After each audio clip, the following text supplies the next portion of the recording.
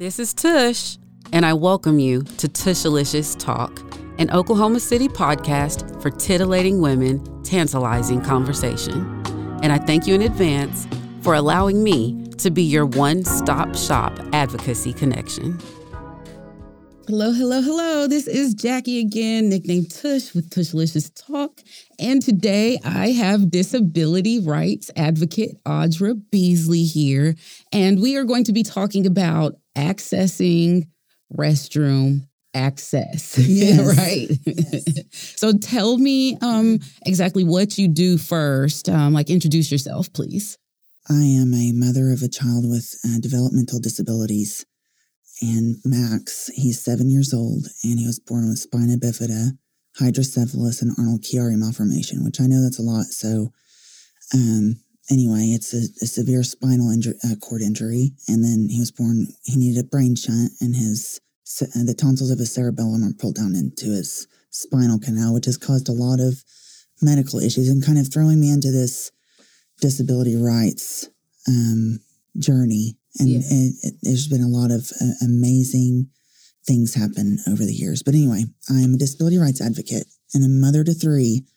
And that's how we've got to know each other too, isn't it? Yeah. So I know a lot of people out there know I have a nephew in Texas that unfortunately had drowned earlier this summer. And he did not pass away, but he had drowned for a couple of minutes so that even right now, at the end of 2023, he is still in the hospital. He is recovering, but he is not able to walk right now. His cognitive function is still off. And that is how I ended up, I'm not going to say ended up, but in a personal way versus just we're advocates in Oklahoma City, but on a personal manner, that is how I ended up becoming a little closer with Audra, because the ride, it's a journey. There's so many ups and downs of it. The doctors tell you this, that, and the other, and then what they tell you is not always what happens. And it's just, yeah, it's a lot. It's a lot of trauma. It is. It's trauma, isn't it? It is. And then trying to balance. I mean, it's like it's not even my son, and then trying to balance my life with it. So I can only imagine as a mother what it's like to be the parent of a disabled child, and then all of the laws that are intact, or not even just the laws, but the accessibility or the lack of accessibility that constantly is at the front of your mind, but it's not at the front of other people's mind, because if they're not going through it, it doesn't have to be. Right. So, yeah, what's your experience with equal restroom rights here in Oklahoma City? Oklahoma City has an incredible leadership. When this issue came about of Max not having a place to have private, safe, and appropriate restroom access, I saw early on that he was going to outgrow the baby changing stations, and that I would still need them as his caregiver. I realized that when he was about 2 at the Oklahoma Children's Hospital. And shortly after John Hayes, which he's no longer boss over there, but he went to work right away. The Family Advisory Council went to work right away. And Oklahoma Children's Hospital was the first children's hospital in the state, in the state. But Oklahoma City buildings. So, we built the Oklahoma City Convention Center, and Mayor Holt said, "Hey, y'all come out here and go." And within a day of it being open, I was on the phone with Tom Anderson. He was special projects manager at the time. Mm-hmm. He was real instrumental in bringing the Thunder here and getting them all ready. And anyway, he's since retired, but he introduced me to Keith Wilkinson. He's the ADA coordinator for Oklahoma City. He said, "You know what, Miss Beasley, I've been doing this a whole long time, and I've never once had an issue brought to me like this." He goes, "But now that I see it," he says, "we've got a lot of work to do." And I said, "We do." And he went to work right away. And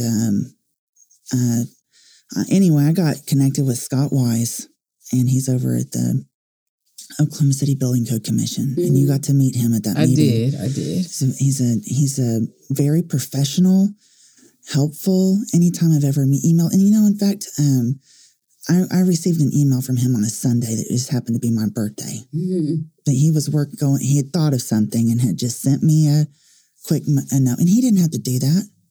Right. But they saw a need. Everyone was like, this is a very silent societal issue because it has a lot of shame. I refuse to let it have shame. I refuse for my son's normal needs. We are normalizing needs. Mm-hmm, mm-hmm. There is not a shameful thing about his need for help. That's right. Not one bit. Right? So, but there is a lot of shame that people carry, and some people want to keep this private, and that's why you don't see a whole mass of people coming out, because they want to protect the privacy. But all these city leaders, we've got the Oklahoma City Convention Center. How many convention centers around this country have a barrier-free building that have planned for nursing mothers and disabled Americans that require high support needs right across the way from a beautiful park like that? It's a very unique to be able to say across the way from a park that's fully accessible. Every known barrier should be removed in that park, right?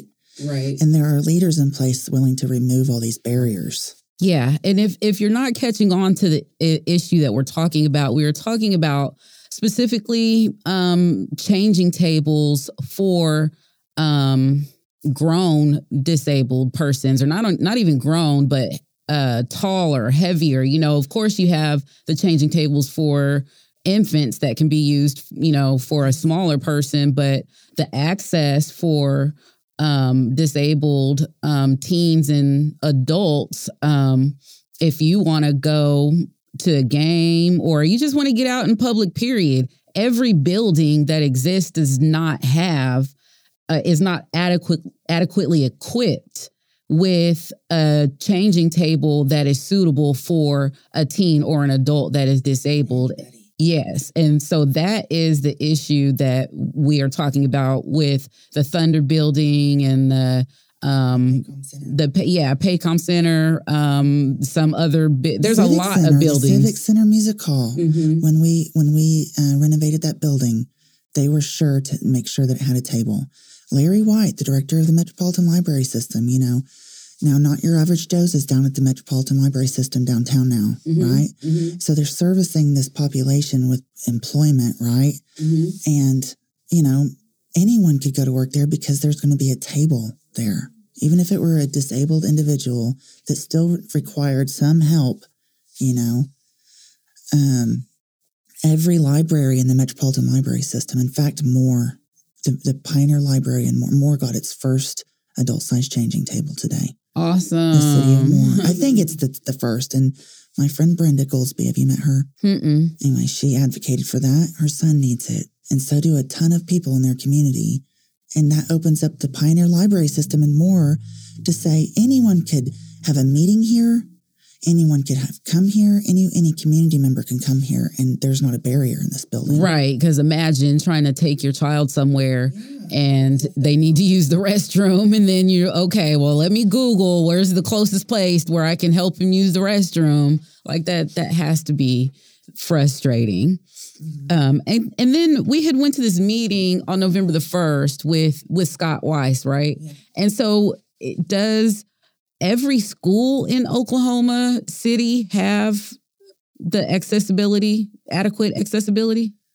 See, I don't know that I could ask for that information. Mm-hmm. I know that, like John Rex Charter, mm-hmm. that was a Maps for Kids project. Okay. It's a 10-year-old building. They have a medical clinic with a medical table. And for Max, it works great because he can slide over and it's at the height of his wheelchair. Okay. And he can, and his teacher's aide, Emily Living, she's amazing. She helps him with every need he has, and it's in a medical room in a clinic. If we were to build that building today, or after we have these new building standards come in, the new elementary school would have a height adjustable universal adult size changing table in one restroom in that building. Cool. To service any child with disabilities coming through that required caregiver assistance. Or any community member. What if someone's there for a basketball game or whatever? Yeah, whatever reason. Yeah, I can definitely imagine that people purposely stay at home because they just don't want to deal with it. Think about all of our loved ones in assisted living centers that don't ever leave. My grandmother had Parkinson's. She stayed at the assisted living center. So in all your advocacy efforts, your goal is to pretty much get accessibility in like every building in Oklahoma City. Every single building. No. My goal is, with him going to John Rex Charter, he's the first kid to be the first kid going to a public school that I'm aware of in the heart of downtown Oklahoma City. He's going over to the Myriad Gardens. He's going to Scissortail. He's going to see Thunder Blue games. He's going to the Civic Center, the downtown library, the Judicial Learning Center and that federal courthouse. I mean, Wesley and at the fourth grade, all fourth graders went on a free, walk down to the judicial court. Well, when it's Max's turn? Yeah. Yeah. Will we be having to come back to the school? Am I going to have to leave a federal building for restroom access for my kid? So the General Service Administration has told me that there will be a renovation and that federal courthouse will have a universal adult-size changing table, both buildings. So the federal courthouse and the old U.S. Post Office building. Well, both those buildings will have access. Oh, awesome. Congratulations. But I asked them for temporary accommodations. And I still haven't heard a response on that. Okay. Because I think that, what if Max is invited there before 2025? Yeah. And what would happen? What if he was there with the whole kindergarten class of John Rex Charter Elementary School? And I had federal guards tell me to take him to the floor in the bathroom. That's what they told me when I popped in. I like to go long distance walking. I'll drop my kids off and go walk around. And I popped in one day and I said, if my son were to come down here with his class, where would you suggest I change his diaper if he needed restroom access? Which the fourth grader spent like 3 or 4 hours in that building that day.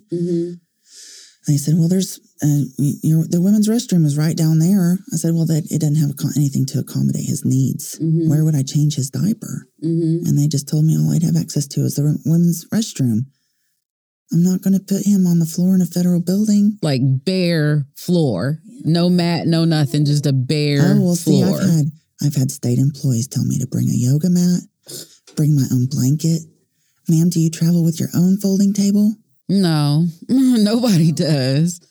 No, but I do travel with a wheelchair and a diaper bag and my purse, and I don't have room for no folding table. Right? Yeah, who does in 2023? It goes back to the ADA.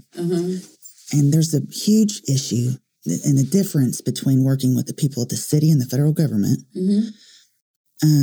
I've experienced these people working for the city and the federal government. They know the federal laws I'm talking about.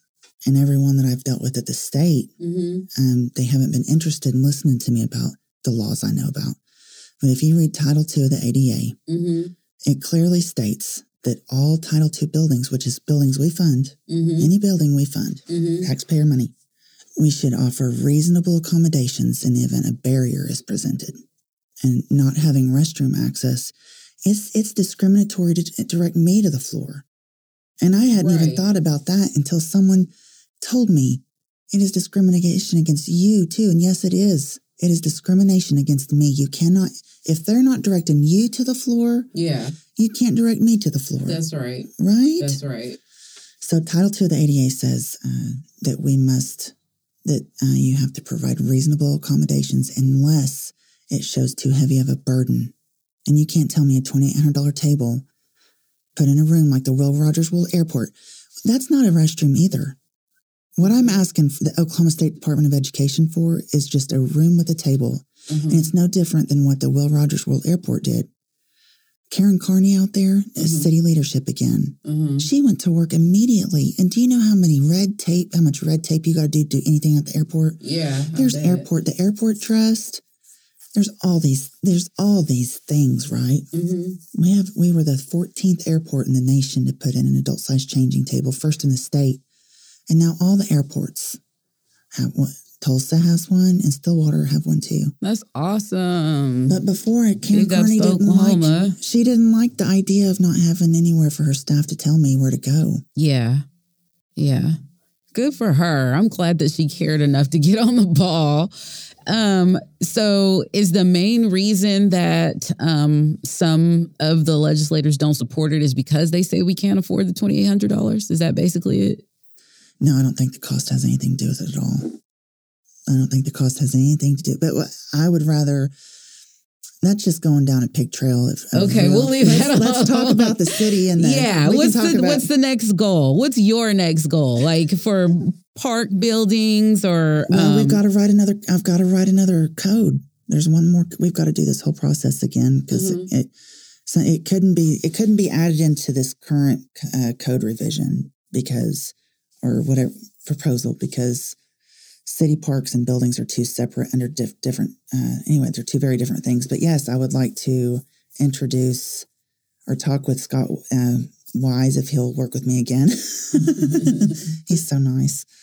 But yeah, we need all new or renovated if they can hold it and a renovated one. But all new outdoor restroom pavilions. They should be. We should just go towards a 1-unit restroom, right? If we're going to do that, it's going to have a cement bench. It needs a cement bench to slide over. So Ruby Grant Park, and my husband and I volunteered on the planning of that. Like gave community insight. And where is that at? Norman. Okay, I'm listening. I think it's the most inclusive park that I've ever been to. It's barrier free. And they've done a great job of planning for all. But if you'll go to every bathroom pavilion and the family restroom, there is a cement bench the height of an adult sized wheelchair. So if I were with you and I needed to help you, I could just help you transfer over to a cement bench that's indestructible. Okay, right. And then I could help you with whatever you need, and then you could slide back over. Into your wheelchair. It's not It's not exactly the easiest, but to expect to put an adult size changing table, even a wall mounted one, people are brutal to city parks, and that goes back to wisdom from Tom Anderson at the city. He told me if it has cement walls, it needs a cement bench. If it's got sheetrock on the walls, we need to have a height adjustable adult size changing table. And he taught me that. Because whenever I told him the story about Ruby Grant Park and what we were advocating for, because we were advocating for adult-sized changing tables at those parks, but that's not what the engineers and all those on the planning commission and architects came up with. Okay. They came up with a 24-inch, 26-inch wide cement bench that was 6 feet long that you could change a baby at. You could sit and, if you needed to change your clothes after a soccer game or whatever you needed to do, you had a bench there that wasn't the floor. Right. Cool. Yeah. Multi-purpose, whatever you need to use this bench for. Okay. Yeah. And that's what we want all over Oklahoma City. I think so. I mean, have you seen the baby changing stations at Scissortail Park? No. All of them. Because they take a lot of abuse. People abuse them. Well, they break the mirrors in the park. And I thought they only had those porter potties at Scissortail. I don't know. I haven't used the restroom out there before. There's one at the Love's Travel Stage. There's one at Spark, which is a little eatery. They have one over on the west side of the park by the pond, where the kayaks are at the skate rink. I'd say there's 7. I'll have to go in there next time and check it out and see what you're talking about. So what is the process? As far as the public goes, what can the public do to help get those benches put in the park? They should maybe contact their city council person and saying, hey, what are you doing? What are you doing to help make our city more accessible? We've got sidewalks downtown that lead nowhere. That just come up to right across the way from Scissortail Park. There's a sidewalk that leads right into grass. We need to be looking at how take what we have and make it more accessible. But when we build new, we need to be thinking of everyone in society. That's right. Yeah, that's right. If we remove all these barriers, we'll have these people that feel isolated at home at times can get out and participate in society. Cool. Are there any upcoming meetings that you are going to in particular? I have a meeting tomorrow morning at 10 a.m. with the Attorney General's office regarding my complaint with the Oklahoma State Department of Education. Okay, and what's this complaint about?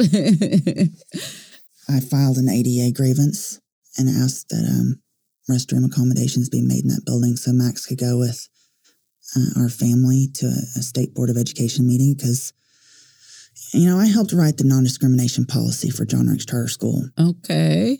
I helped write that, and I believe that there's a few violations of what's been going on regarding the non-discrimination policy that the Oklahoma State Department had. Anyway, we wanted to go talk about a few things, and couldn't find who the ADA coordinator was, couldn't find the ADA grievance procedures. When I started going diving into all that, it's nothing different than what happened at the Capitol. Anyway, that's a whole lot of... So hopefully tomorrow is the beginning of a solution? I already think that there's a beginning of the solution, but I've spent the last week revisiting emails from 2019. Okay. With 149 lawmen, more than that because some left office. New and all these emails, text messages, pictures, videos, YouTube, all this. I've revisited all of that. And it's all real gross. So you've been at this fight for quite a minute. Since 2019, girl. Yeah. Wow. Good job, Mom. Well, it's hard. Anyway, there's a whole lot of good going on in Oklahoma City. And maybe if all these elected officials that's decided to maybe take a side, and there was never a side. Yeah. It's a nonpartisan issue, I think, that was made partisan really early on. And then I think I've upset a few people when I filed an ADA grievance because nobody was taking action. And it's just been an uphill battle. I just learned yesterday that the Oklahoma State Senate paid Ogletree Deacons $25,000 during the time frame that Sam Fulkerson was helping the Senate. And that $25,000 over accessibility issues for the Senate. When they could have just, yeah. Anyway, we're going to go talk about it all. Yeah. I'm hoping to get some help. Okay. Well, I'm here for you. I imagine that my nephew is going to go through some of these same things, as he gets older and larger and taller and heavier, so I'm definitely here for you. But if anyone who's listening wants more information, where can they follow you at? I really don't like social media much. So I'm on Facebook. Okay. And it's Audra Beasley. Just search for me. And just search for me and maybe send me a message that you heard me on the show or whatever. And then OK Changing Stations. And then there's a group, OK Changing Stations Advocates for Max's Law. OK Changing Station Advocates for Max's Law. It's a Facebook Join group. the group. Cool. I'll post some updates. Cool beans. And I will share anything that you need me to share at the Oklahoma County page, which is at LWVOK County. And I thank everyone today who is listening. Have a great Thanksgiving. Bye. Tushalicious Talk is part of the Breaking Ice, Building Bridges community podcast platform, brought to you by Possibilities, Inc.